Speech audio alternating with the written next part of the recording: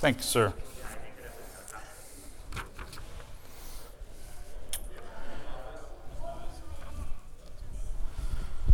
All right, let's begin this morning by praying Psalm 19 together on page 790 of your hymnal. Psalm 19.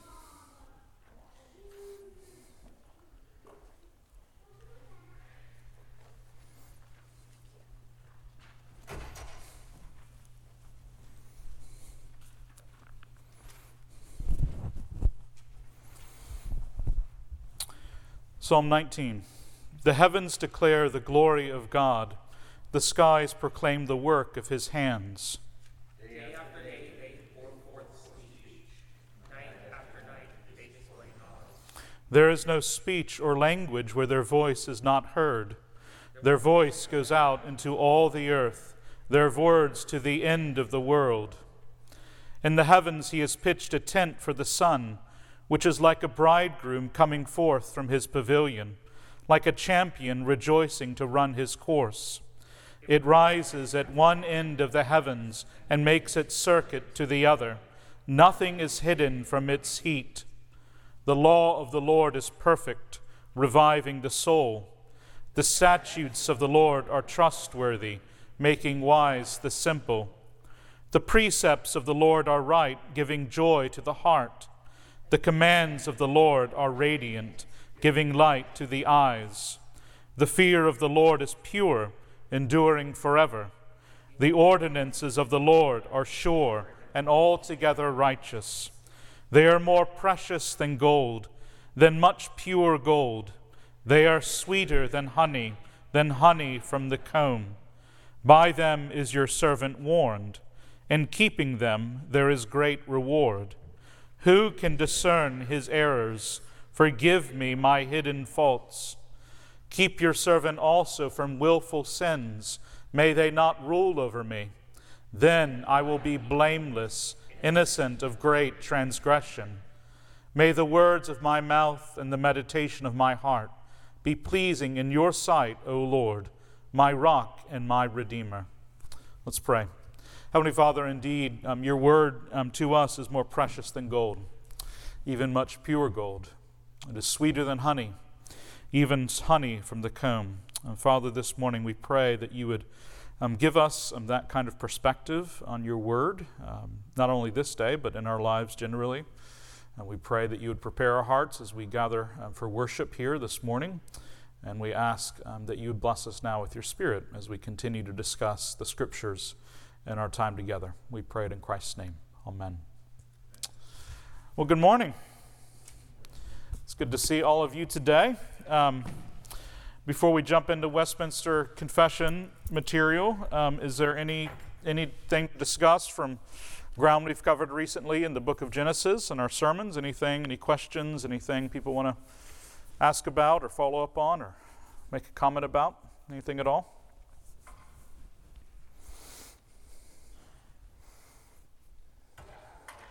Sure. So I had a teacher in high school who we were going through Genesis 4, Cain and Abel, and you may have mentioned this in a previous sermon that I missed. Sure. He adopted kind of an opposite perspective of the one that it was all about the substitutional atonement, and he said that it had more to do with Cain's character in general. Mm-hmm.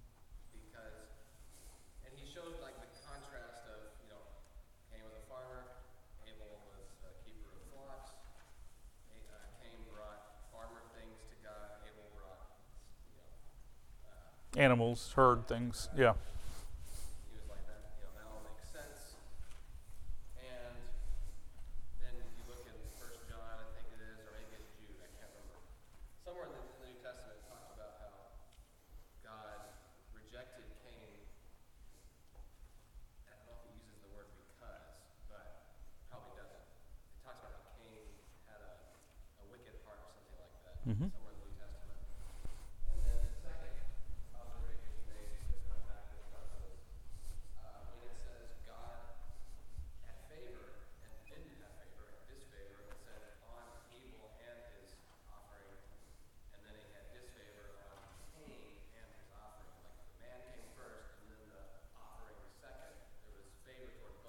Sure. So I just want to know, you probably maybe familiar with that perspective, and what are your thoughts on that? Yeah, okay, that's great. So Daniel's asking about the contrast between Cain and Abel's offering and why the Lord accepted one and not the other. I mean, certainly, I think that we could talk about the heart in terms of, Hebrews 11, for example, says that that the Lord accepted Abel's offering. He saw the faith that he had. By faith, Abel offered his offering to the Lord and was accepted. That's one of the by faiths there in Hebrews 11.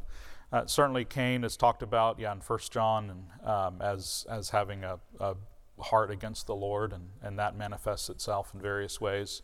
I think I wouldn't necessarily disagree with your professor, I don't think, in terms of the importance of the heart, but I do think that the heart is reflected then in the act of sacrifice or not there in that passage. And I do think part of the reason I think that is all the contextual stuff that takes place previously in Genesis 2 and 3, the Lord clothing Cain and Abel's parents with skins of an animal, which means an animal had to die. Also, the way that the Lord responds to Cain in terms of saying, if you do right, will you not be accepted? Which to me makes it clear that there was it wasn't some sort of nebulous thing that Cain couldn't fix about his heart being corrupt. There was a path of repentance available to him. And if he had submitted in obedience to what the Lord required, then he would have been acceptable to God. So I don't know that I would say that the view that you're talking about is in conflict with what I'm saying. But I do think that what I am saying is that it wasn't merely about some kind of internal posture towards God. It was an internal posture that, as is always the case, was demonstrated in the actions that a person takes towards God. And so we could, does that make sense? Cain's heart comes out, I think, in the way that he interacts with the Lord. I think maybe he was overreaching in conclusion. You agree on the observations of the text, but he might have been overreaching in saying it has nothing to do with the substitutionary atonement, it has nothing to do with Cain's sacrifice, it has everything to do with his heart. I would disagree with that, yeah. Like you said, Yeah. if you do right, is what God said, right? So Right. in context, the only thing he could be referring back to immediately is the offering that Cain just made. Right, yeah. So it does have something.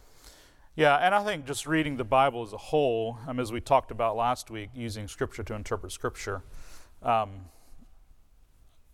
me, I see substitutionary atonement there just right from the beginning in the garden and then flowing out. You see that with Noah making sacrifices after the flood. You see that with Abraham building altars and sacrificing to the Lord. Now, none of that becomes as explicit as it does later in the Mosaic Covenant when the Lord, directly institutes the sacrificial system in its fullness. But I believe that all of that, there was preparation being made. That's a basic principle that the Lord had from the very beginning, and it gets codified in the Mosaic Covenant in a new way, but it's always there in proto form previously to that, and that's part of just the argument I'm making in terms of reading the Scripture as a whole and seeing what happens in Genesis as a kind of a beginning. It's everything is in seed form there that it gets demonstrated in new ways throughout the rest of the Scriptures. So that's how I'd answer that question. Yeah, I appreciate that though. Anything else? Any other thoughts or comments or things from Genesis? Yeah. Donovan. Going back to Genesis 3:16. Okay. It seems like there are different translations translate about Eve's desire for her husband, or contrary to her husband, or wanting to rule over her husband. What's your take on that? What is my take on that? Well, I'm hesitant to try to give some kind of definitive answer to that. I haven't studied in depth the Hebrew there. You're right that there are different ways that verse is translated in terms of Eve's desire. I think the ESV will be contrary to your husband, but he will rule over you. But yeah, I don't know that I'm ready to give some kind of definitive answer. I think clearly part of the curse is that there will be conflict, there will be difficulty in the relationship between husband and wife, or men and women generally. But I don't know beyond that if I want to try to comment further. Is there? What's that? So is it about leaving the cabinet doors open? Something like that. Yeah, James. I thought I would just point out the phrase is repeated, isn't it, with the sin? It is.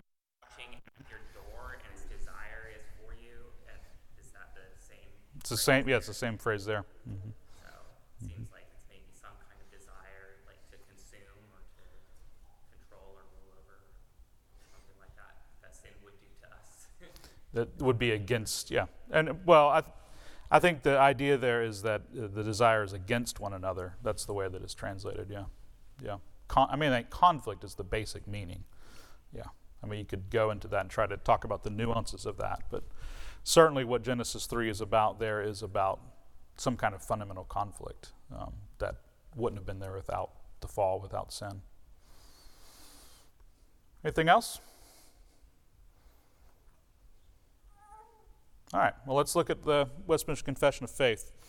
We come today to the last section, paragraph 10 on the Scriptures. And before we get to that, I just want to give a quick sort of recap of all that we've covered in this first chapter of the Standards, or the Confession on the doctrine of Scripture, which I think is one of the most important chapters in all of the Confession.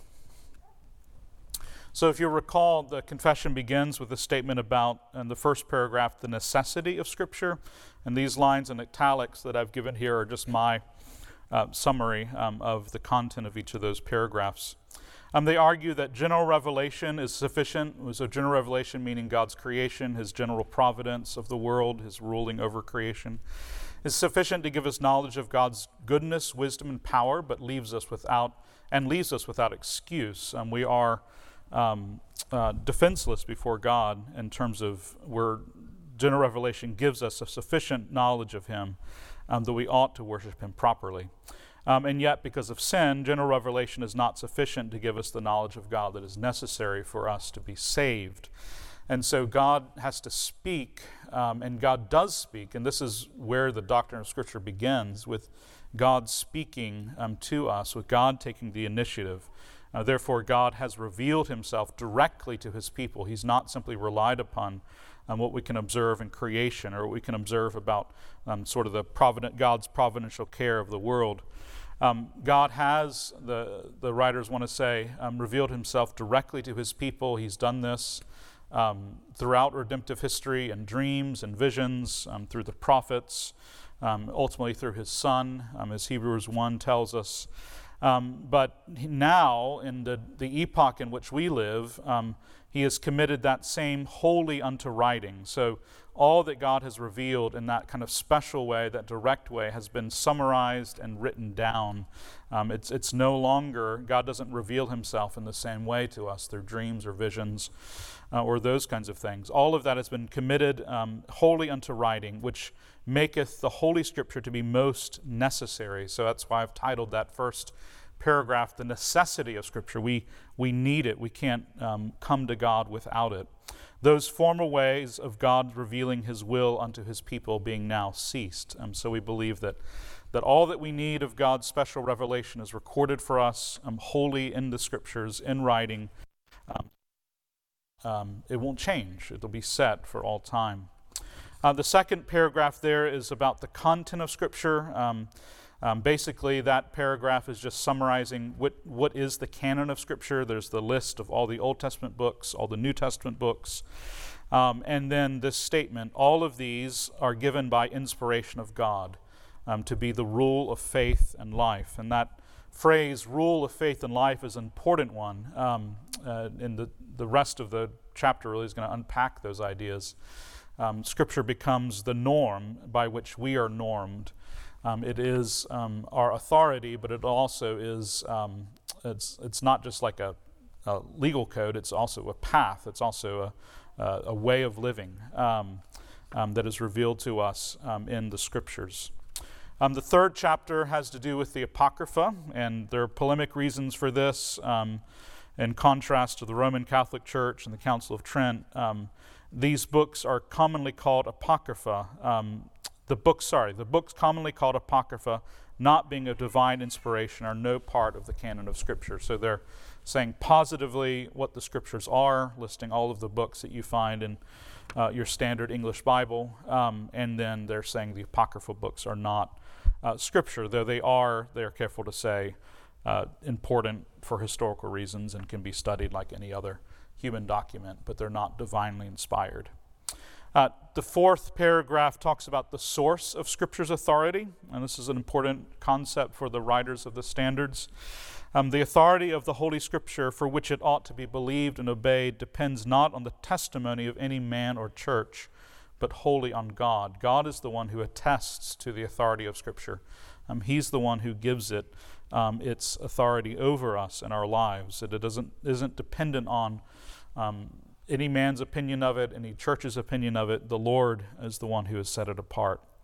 The fifth paragraph talks about the basis of our assurance of Scripture's divine origin, and this is a longer paragraph. It talks about all of Scripture's remarkable qualities in terms of its literary beauty and the gravity of it and the way that it all holds together, and you can trace different themes through it, and the way that it just has a sort of inherent quality in itself of being having a kind of dignity that's attractive.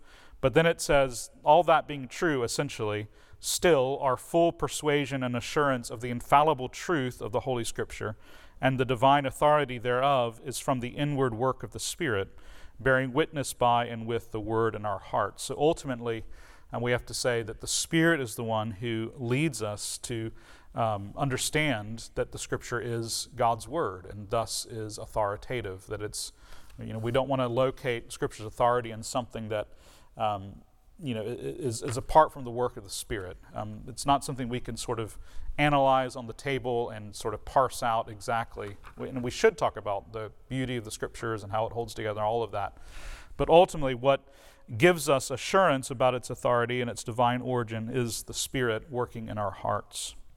The sixth paragraph talks about the role of Scripture and the role of the Spirit, how these things work together. It kind of builds on that discussion about the Spirit from the previous paragraph. They say that all things necessary for God's own glory, man's salvation, faith, and life is either expressly set down in Scripture or by good and necessary consequence may be deduced from Scripture. So Scripture is about everything. Either it's explicitly stated in the Scriptures or it can be understood from the Scriptures through deduction, through good and necessary consequence. And we believe that active interpretation of the church is something that is guided by the Spirit. It's not simply man's reason, but the Spirit actually enables us to rightly understand and interpret Scripture. So there's this interconnected relationship between the Spirit, not only that the Spirit is the source of Scripture's inspiration, that it was Scripture in the first place, but the Spirit is always involved intimately in the way that Scripture is worked out in the church and used in the church. And they say explicitly that we need the inward illumination of the Spirit of God that is necessary for the saving understanding of such things as are revealed in the Word. So they want to really, this is a really important chapter in terms of the work of the Holy Spirit. We want to say that the Scripture is not just a book that we read and in it we determine and understand everything we need for salvation. No, we actually need the Spirit to enable us to read the Scripture in such a way that it becomes illuminated, it becomes radiant, so that we see and understand the words and we are led to Christ in that way. An example of that, of course, is in Acts with the Ethiopian eunuch who's reading Isaiah 53, but needs the help of the Spirit, needs Philip to come and interpret for him the things and what they mean. In addition, at the end of that paragraph, they say there are some circumstances concerning the worship of God and government of the church common to human actions and societies, which are to be ordered by the light of nature in Christian prudence, according to the general rules of the word, which are always to be observed. And so what they're saying there is that there are some things that we do that are not explicitly stated in God's word, but they can be worked out. They can be understood by the general principles of the Scriptures, along with natural revelation, along with human reason, in accordance with the Spirit. So there's this kind of dialogue that takes place in the interpretation of the Scriptures. The seventh paragraph there on the back of your page has to do with the clarity of the Scriptures. This is a short one, so I'll just read it in its entirety. All things in Scripture are not alike plain in themselves, nor alike clear unto all. So some things are more clear than others, essentially. Yet those things which are necessary, that word necessary again, to be known, believed, and observed for salvation are so clearly propounded and opened in some place of Scripture or other, that not only the learned, but the unlearned, in a due use of the ordinary means, may attain unto a sufficient understanding of them. So they really want to here reserve and make it clear that people can read the Bible and understand what it means, essentially, is what they're saying here. Now, of course, don't forget the Spirit. They just talked about all that. But they want to be clear that it's not necessary for you to be a learned theologian in order to understand those things in the Scriptures that are necessary for salvation, that the Spirit does that through the due use of ordinary means. Now that phrase ordinary means is important because it's used later in the standards to refer to things like preaching, things like the administration of the sacraments, things like prayer. So they're not just talking about reading the Scriptures on a deserted island somewhere, but reading the Scriptures in the context of the community of the church. That these things will be made clear through those ordinary means. The eighth paragraph has to do with Scripture and human language. They make clear that the Scriptures that are directly inspired by God are those words that were originally written down by the various authors in the Old Testament in Hebrew and the New Testament in Greek. God, they say, has by his special providence preserved those writings throughout history and kept them pure, is the language that is used. Therefore, those manuscripts are authentical. They are authentic. They're trustworthy. And in all controversies of the church, all deliberations of the church, they should be the Hebrew Scriptures and the Greek Scriptures are what should be referred to. That we should go back to the sources, back to those original manuscripts, and read in the Greek and Hebrew. But the second half of that paragraph makes it clear, essentially because not everyone can read Greek or Hebrew, still all of God's people have a right unto, that's an important language there, and they have an interest in the Scriptures, and they're commanded by God to read and search the Scriptures. Ergo, therefore, the Scriptures ought to be translated into the common language, the vulgar language of every nation, so that the Word of God may dwell plentifully in all, that they may worship Him in an acceptable manner, and through patience and comfort of the Scriptures may have hope. Again, as we've discussed, this was a line in the sand kind of thing for the Protestant Reformation, and the Westminster Standards makes it explicit in a way that is not necessarily made explicit in other confessions, Protestant confessions of that time. The necessity of the translation of the Scriptures into the vernacular of the people. In many ways, that's one of the most lasting changes that has taken place in the church in the last 500 years globally, is this now pretty common assumption, even in the Roman Catholic Church, right? There's an understanding that lay people should be able to read the Scriptures in their own language. And that is because of the kind of logic and arguments that are made here. It really has changed the church in that way. It really is one of the most significant differences in your life as a Christian today versus if you've been born 1,000 years ago, that you have the Scriptures in your vernacular language. Chapter 9, or paragraph 9, the rule of Scripture's interpretation is Scripture. The infallible rule of interpretation of Scripture is the Scripture itself.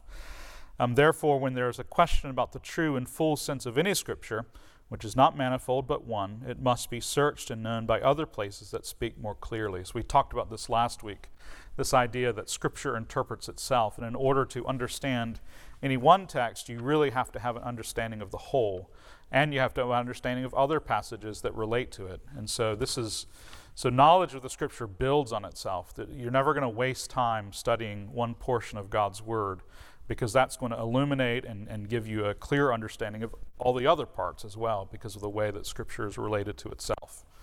So that's what we've covered so far.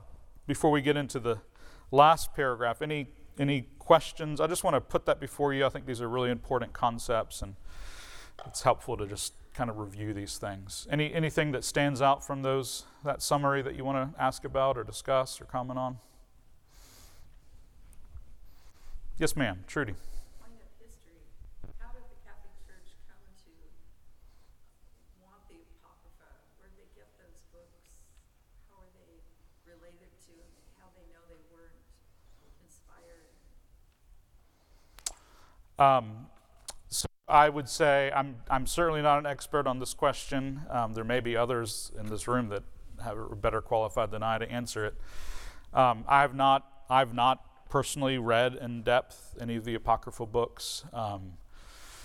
So my understanding is that the Apocrypha was codified in the Roman Catholic Church at the Council of Trent, and was not, there. And it's more complicated than that, in the sense that if you read some of the church fathers like Augustine and others, they will refer to the Apocrypha.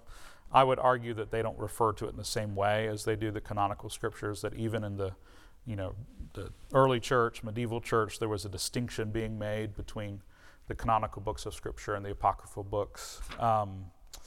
In terms of the logic of why those books were chosen, I don't know that I could really answer that. Maybe someone else can. I don't know. I probably shouldn't talk. I don't remember the details, but I think Jerome who translated the Vulgate? Yeah. Did he put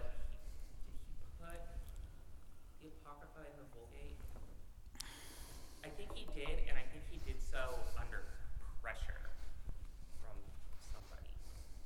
Like he wasn't super sold on that idea, and then he did it because there was like a guy who thought it was a good idea. I have no idea. It might have been Princeton. I don't remember. But there's some interesting history there. That's all. Yes, Jeremy.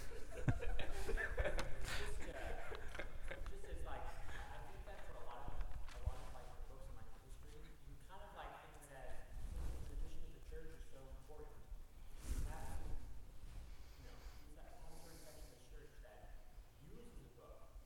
That all by itself tends to raise up certain elements of a certain book, this book, or that book, raise it up to importance.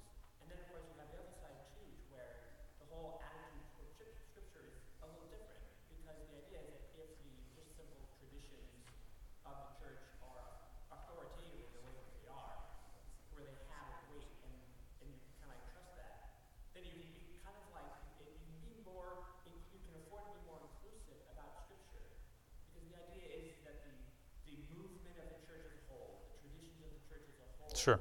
is like this corrective, because oftentimes people had the same arm's length relationship during a large part of the Catholic history, just the same way that like Protestants would. It was only in Trent when it was like codified. And there were plenty of people who would say, oh right, these, you kind of like put them a little bit at arm's length from Catholic writers, but they didn't like reject them utterly, because there was no need to, if you have a system to where the tradition of the church can kind of examine this, all the scripture literature, and like determine whether it's right. Or certain books are just followed by certain churches, and just their attention to it raises up to more importance. And since you have traditions interpreting the books and saying, oh, this is actually about this, or this, or this, a certain passage is constrained. It's not this kind of like threat to the overall integrity of theology, because it just is the tradition of the church or the edicts of the pope that can say what it means authoritatively. So you don't need it to interpret itself. So you can just afford to be more inclusive about it. But then in Trent, to actually say, oh no, these are actually scripture. That's a big kind of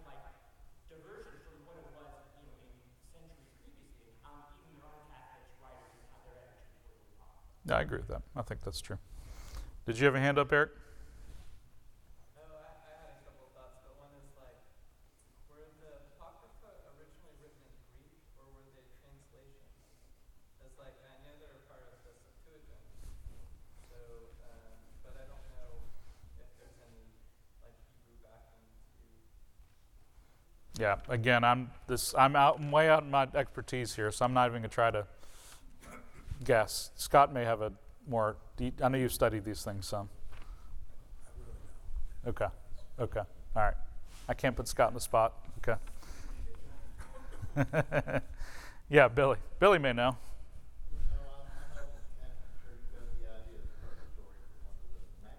Yes. There are certain Roman Catholic doctrines that are taught in the Apocryphal books. Yeah, that's true. My sense, I'm not an expert even on modern Roman Catholic theology, but my sense is that there is, even in the modern Roman Catholic Church, there's a distinction that's made, maybe not explicitly, but apocryphal books are not given the same kind of weight as the books that are canonical. I think that's important to say, in terms of the practice of the church, in terms of the ways that they're used. Anything non-apocryphal in terms of what we've reviewed here? Yeah, Eric. On this last part about there must be searching in the other places that speak more clearly, I wonder sometimes if, I mean, I think that's a very important principle, but sometimes we're at risk at kind of glossing over things, or not paying attention to some of the details or the distinctives of certain passages or the points they're making to a particular audience, just because, we gobble it up with bigger passages. So you're saying that we should not neglect to study the hard passages, and is that what you're saying? Yeah, or there might be some way in which there's payoff to studying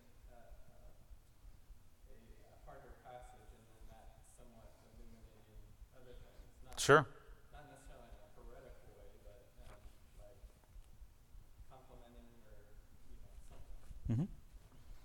Yeah, no, I think that's right. Certainly, we should not take this principle to mean that we shouldn't dive into those quote-unquote harder places in the scriptures, whatever those might be.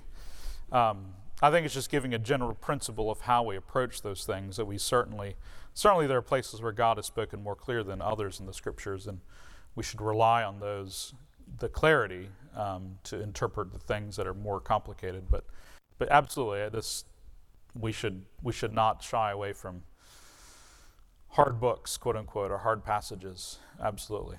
There is great payoff, I think, in wrestling with those things. Yeah. Anything else? Before we look at this last paragraph here about the supreme authority of the scriptures. All right, well, I'll read this and we'll talk about it for a minute, and we can discuss anything you want. So the concluding paragraph of the first chapter of the Confession on Scripture reads this way. It's on the bottom, second half of the back page. The supreme judge by which all controversies of religion are to be determined, all decrees of councils, opinions of ancient writers, doctrines of men and private spirits are to be examined, and in whose sentence we are to rest, can be no other but the Holy Spirit speaking in the Scripture. So they are, in this paragraph, wanting to kind of put a capstone and underscoring everything that they've argued for thus far. And in many ways, this is fundamentally what they've argued. The ultimate authority of the Scripture in every aspect of the church's life, and every aspect of human life, and every controversy of the church, in contrast even to the ecumenical councils, even to the church fathers and other theologians.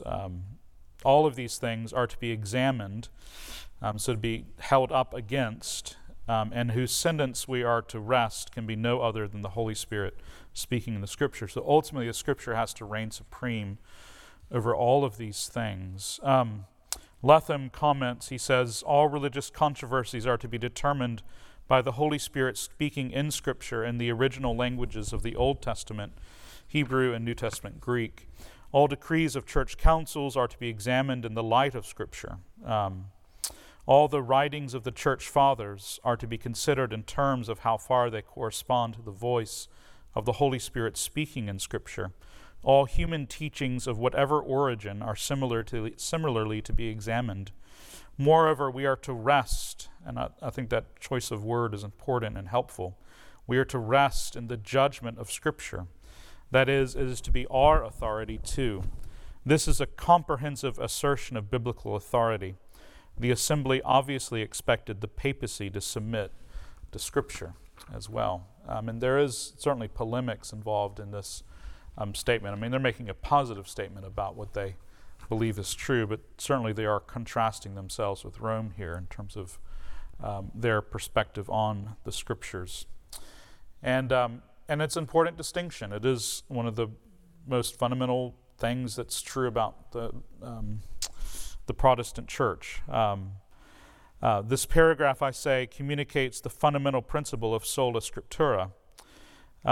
Sola scriptura, I think, as we've seen in manifest ways throughout the previous paragraphs in this chapter, does not mean that we do not rely on others, including the church throughout the ages, to help us interpret Scripture. All of that's important. But it does mean that ultimately Scripture alone is the supreme judge of all the doctrines of the church, that everything has to be examined in the light of the Spirit speaking through the Scripture. This paragraph leads to a very important principle for Reformed and Protestant Christians. Any teaching, creed, or confession of the church is amendable, is changeable by future generations of the church based on a deeper understanding of the Scriptures. This principle applies even to the Westminster, not even, but also applies to the Westminster Confession of Faith, and its writers intended that to be the case. And I think that's important to see, that they're writing this in mind, understanding that they're trying to make this definitive confession, but they're not doing so in a way that is not itself to be examined in the light of Scripture. And it can be amended, and it has been amended. The version of the Westminster Standards that we use today is different from the version that was written in the 1600s. Not in deeply fundamental ways, I don't think, but there are differences in terms of the ways that we and the standards that our denomination uses regarding the relationship of the church and the state, regarding the Pope being named explicitly as the Antichrist, some of things like that.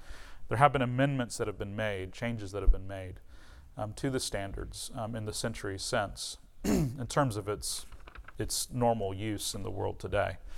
And that's because we believe that the Scriptures have to be the ultimate and final authority for any of us and any of the things that we believe. Any thoughts or questions about that principle, idea? It really is a fundamental principle of Protestantism, I think. Yeah, Kathina. I think it's so important to have this statement. I was thinking on a personal level how,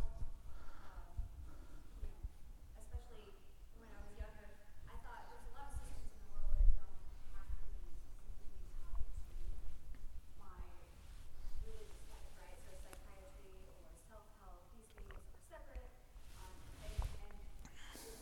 And I've gotten older, it's so important that they be used solely within my disability. It makes a huge difference. They're not separate. And I thought it's one of the things that has hurt the church the most, I think, is to try to see the Bible in the context of culture instead of the culture in the context of Scripture. Right. And so a lot of the perversions, I think, that have come into worship have been, well, let's see what culture says and then see if the Bible can fit that somehow, instead of starting. Sure. Yeah, I think that relationship is rightly expressed in this paragraph, as I think you're saying, that all of the things that men write essentially or believe are to be examined in light of Scripture, right? They're held up and compared to, like that relationship is not some kind of equal conversation. They're subsidiary, and Scripture becomes the lens by which we evaluate them. I think this also, this is important as in terms of interacting with critiques of sola scriptura that are out there. Sometimes sola scriptura is argued that, well, you just mean basically that, anybody in their Bible is their own pope, right? They just, however they interpret it, that's where this leads. It's just chaos, basically. And I would really push against that. I don't think that's a fair, I want to try to be as careful as I can to not make straw men out of Roman Catholic arguments, but I think that's a straw man from people who are critique this Protestant principle, whether that's Roman Catholic or someone else.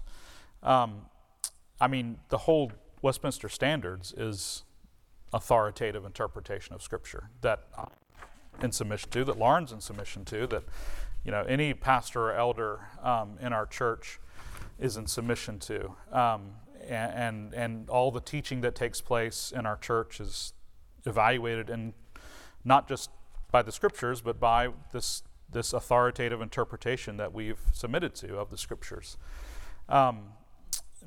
So I really don't think it's true. As you read through this chapter, certainly they are talking in many places about the idea of the necessity of human learning, the necessity of depending on others, the necessity of good and necessary consequence, all of these different things in order to understand the Scriptures.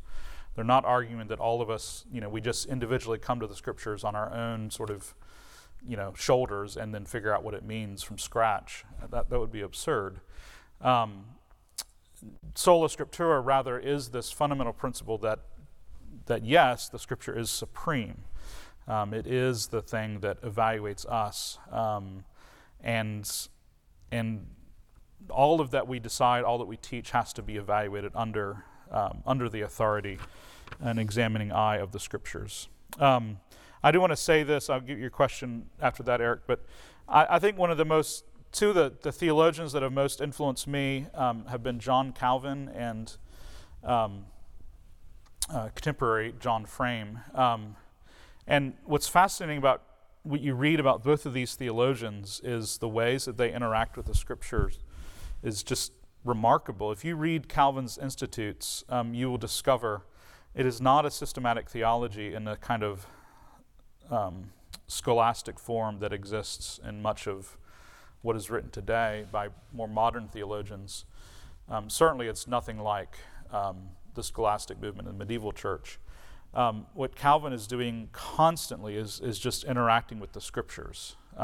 It's basically just a 1,500 pages of reflection and wrestling with the texts of the Scriptures themselves. And that leads Calvin in some interesting and unusual places, I think. It's because he does that, because he allows the Scriptures to shape where he's going. It's a fascinating, it's just a different way of doing theology and thinking about God and human life. And John Frame is a theologian that I would commend to you as well, because I think Frame does a similar thing. If you read his systematic theologies, his doctrine of God, his doctrine of the Christian life, etc., they're just basically a constant commentary interaction with different texts, trying to make sense of how they work together.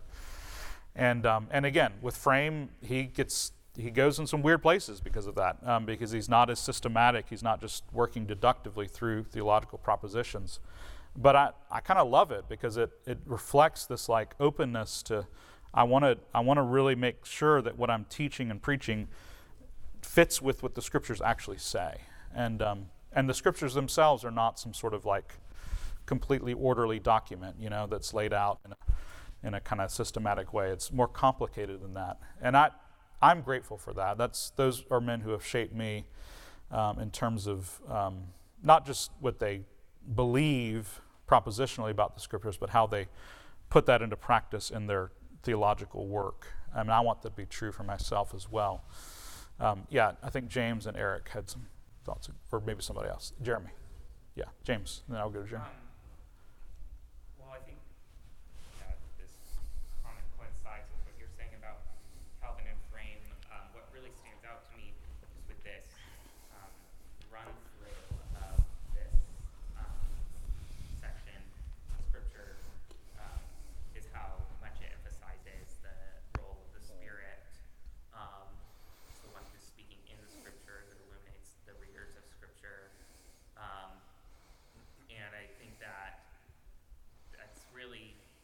important, like epistemologically, but like also just spiritually with the kind of piety that it encourages. I think it's maybe one of the most important things about the Reformed I agree. view of Scripture that's Yeah. articulated here is that it encourages like this uniquely Protestant piety when coming to the Scriptures, where we put ourselves in such a profound and extreme posture of submission to what we're coming to. That's right. And it's not just submission to a book, right? It's submission to the Spirit speaking through the Scriptures. And I think that's right. And that's, the Holy Spirit, the fingerprints of the Spirit are all over this first chapter of the Standards. And I think that's right. I think that's important. There is no separate chapter on the Holy Spirit in the Westminster Confession of Faith, and sometimes in contemporary conversations people say, well, we should amend it and add one, right? And I think there's a fair argument for that. I'd be open to that. But I think if you read through the standard or the confession, what you find is that the Spirit is talked about everywhere. Our doctrine of the Holy Spirit is woven throughout many of the different chapters of the confession, including, of course, this first one in terms of our doctrine of the Scripture.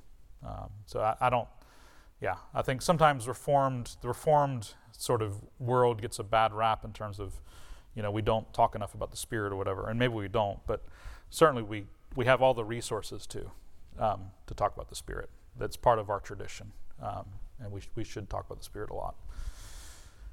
Jeremy. I was just going to say real quick that in some of the criticisms we have of or maybe Catholics or whatever against sola scriptura, it is certainly true that Protestant Church has at times certainly not paid attention. Oh yeah. Either church history or Sure. England daughter, for example,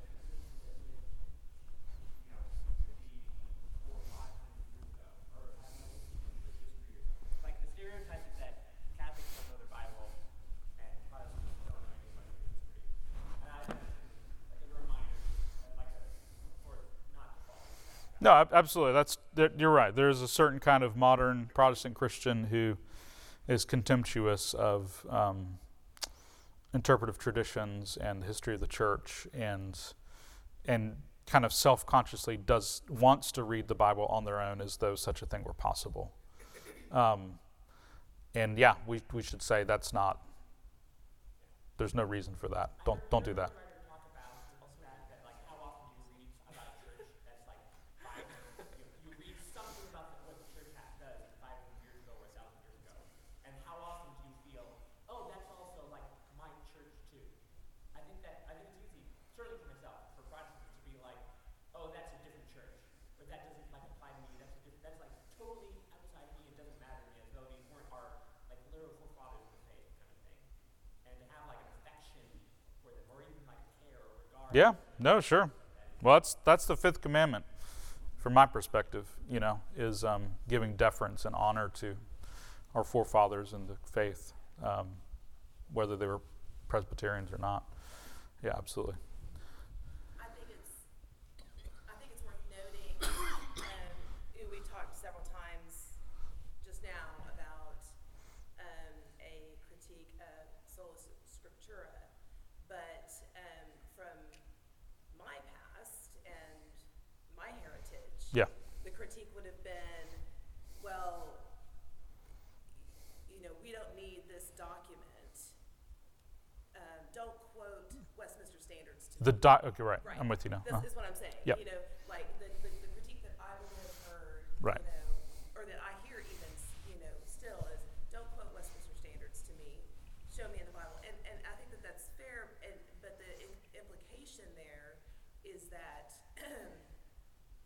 in the Reformed tradition, we place more weight on what the Westminster Standards say, when what's interesting is if you can point it out, well, the Westminster Standards itself Right. says the Scripture is the ultimate judge. Yeah. So by ascribing to standards, we are saying that Scripture is the ultimate. So it's just, I don't know. I think that that's an interesting Yeah.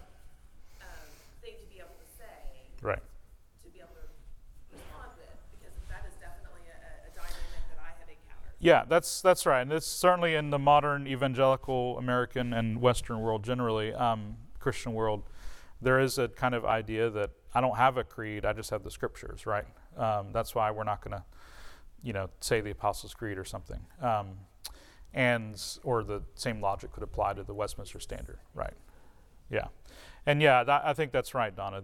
That certainly there's a danger, and we have to be careful when we, as Reformed people who love our tradition and the Westminster Standards, we certainly don't. We want to be careful that they don't become like the Scriptures in the ways that we treat them. But we also, what we're doing, I think, functionally, is we're saying everyone has a perspective. Everyone has reads the Scriptures from some kind of. They've been shaped in some way. There are certain things that they assume are true, and we want to be explicit about those things that we believe are true, knowing that there is a feedback loop that exists, that those things themselves can be examined and revised in light of the Spirit speaking in the Scriptures, and I think that's I think it's an more intellectually honest way of describing how we actually interact with the text. I don't think anyone is obviously, even people who learn biblical Greek and Hebrew are not able to kind of, go back and grow up in those cultures. I mean, we're all doing interpretation. None of us come to the Scriptures on our own. And that's, I think it's important to say that. But to do that does not mean that you can't still have the Scriptures as your primary or your supreme authority. Absolutely. All right, one more, and then we got to wrap up. Yep. We talk about this relationship between Scripture and creeds. I remember at one point in the past that I had been taught that there's somewhere where Paul is talking about what we believe, right? Oh, sure. It sounds like he's actually quoting a creed from the early church, and it found its way into In the Scriptures, yeah. It's like Timothy appeared to so-and-so first, and then so-and-so, and then he descended. It sounds like what we believe. Yeah, you certainly see that, and I think in both the Old and New Testaments. There's an interesting passage in Numbers where the worshiper brings the first fruits, and he has to say this creed, essentially, that I am the son of the wandering Aramean Abraham, and the Lord took me out of slavery and brought me. It's just interesting the ways that he's given words to recite about himself. Does that make sense? That are put on him in a very similar way that the creeds are. Yeah, the creeds are so helpful. All right, let's stand and pray. Father in heaven, we give you thanks for your word. We thank you for the Scriptures. We thank you for their beauty and their value. We thank you for the intimate relationship, the triune way in which Father, Son, and Holy Spirit, you reveal yourself in the Scriptures. And we thank you for how the Scriptures point to the Son. We thank you for how the Spirit illuminates the Scriptures for us. We thank you for how the Scriptures themselves are the wisdom of the Father given to us. We pray, Father, that you would indeed give us deeper knowledge of these things and love for the word that you've spoken to us. We pray you grant us wisdom in this way. I pray it in Christ's name. Amen.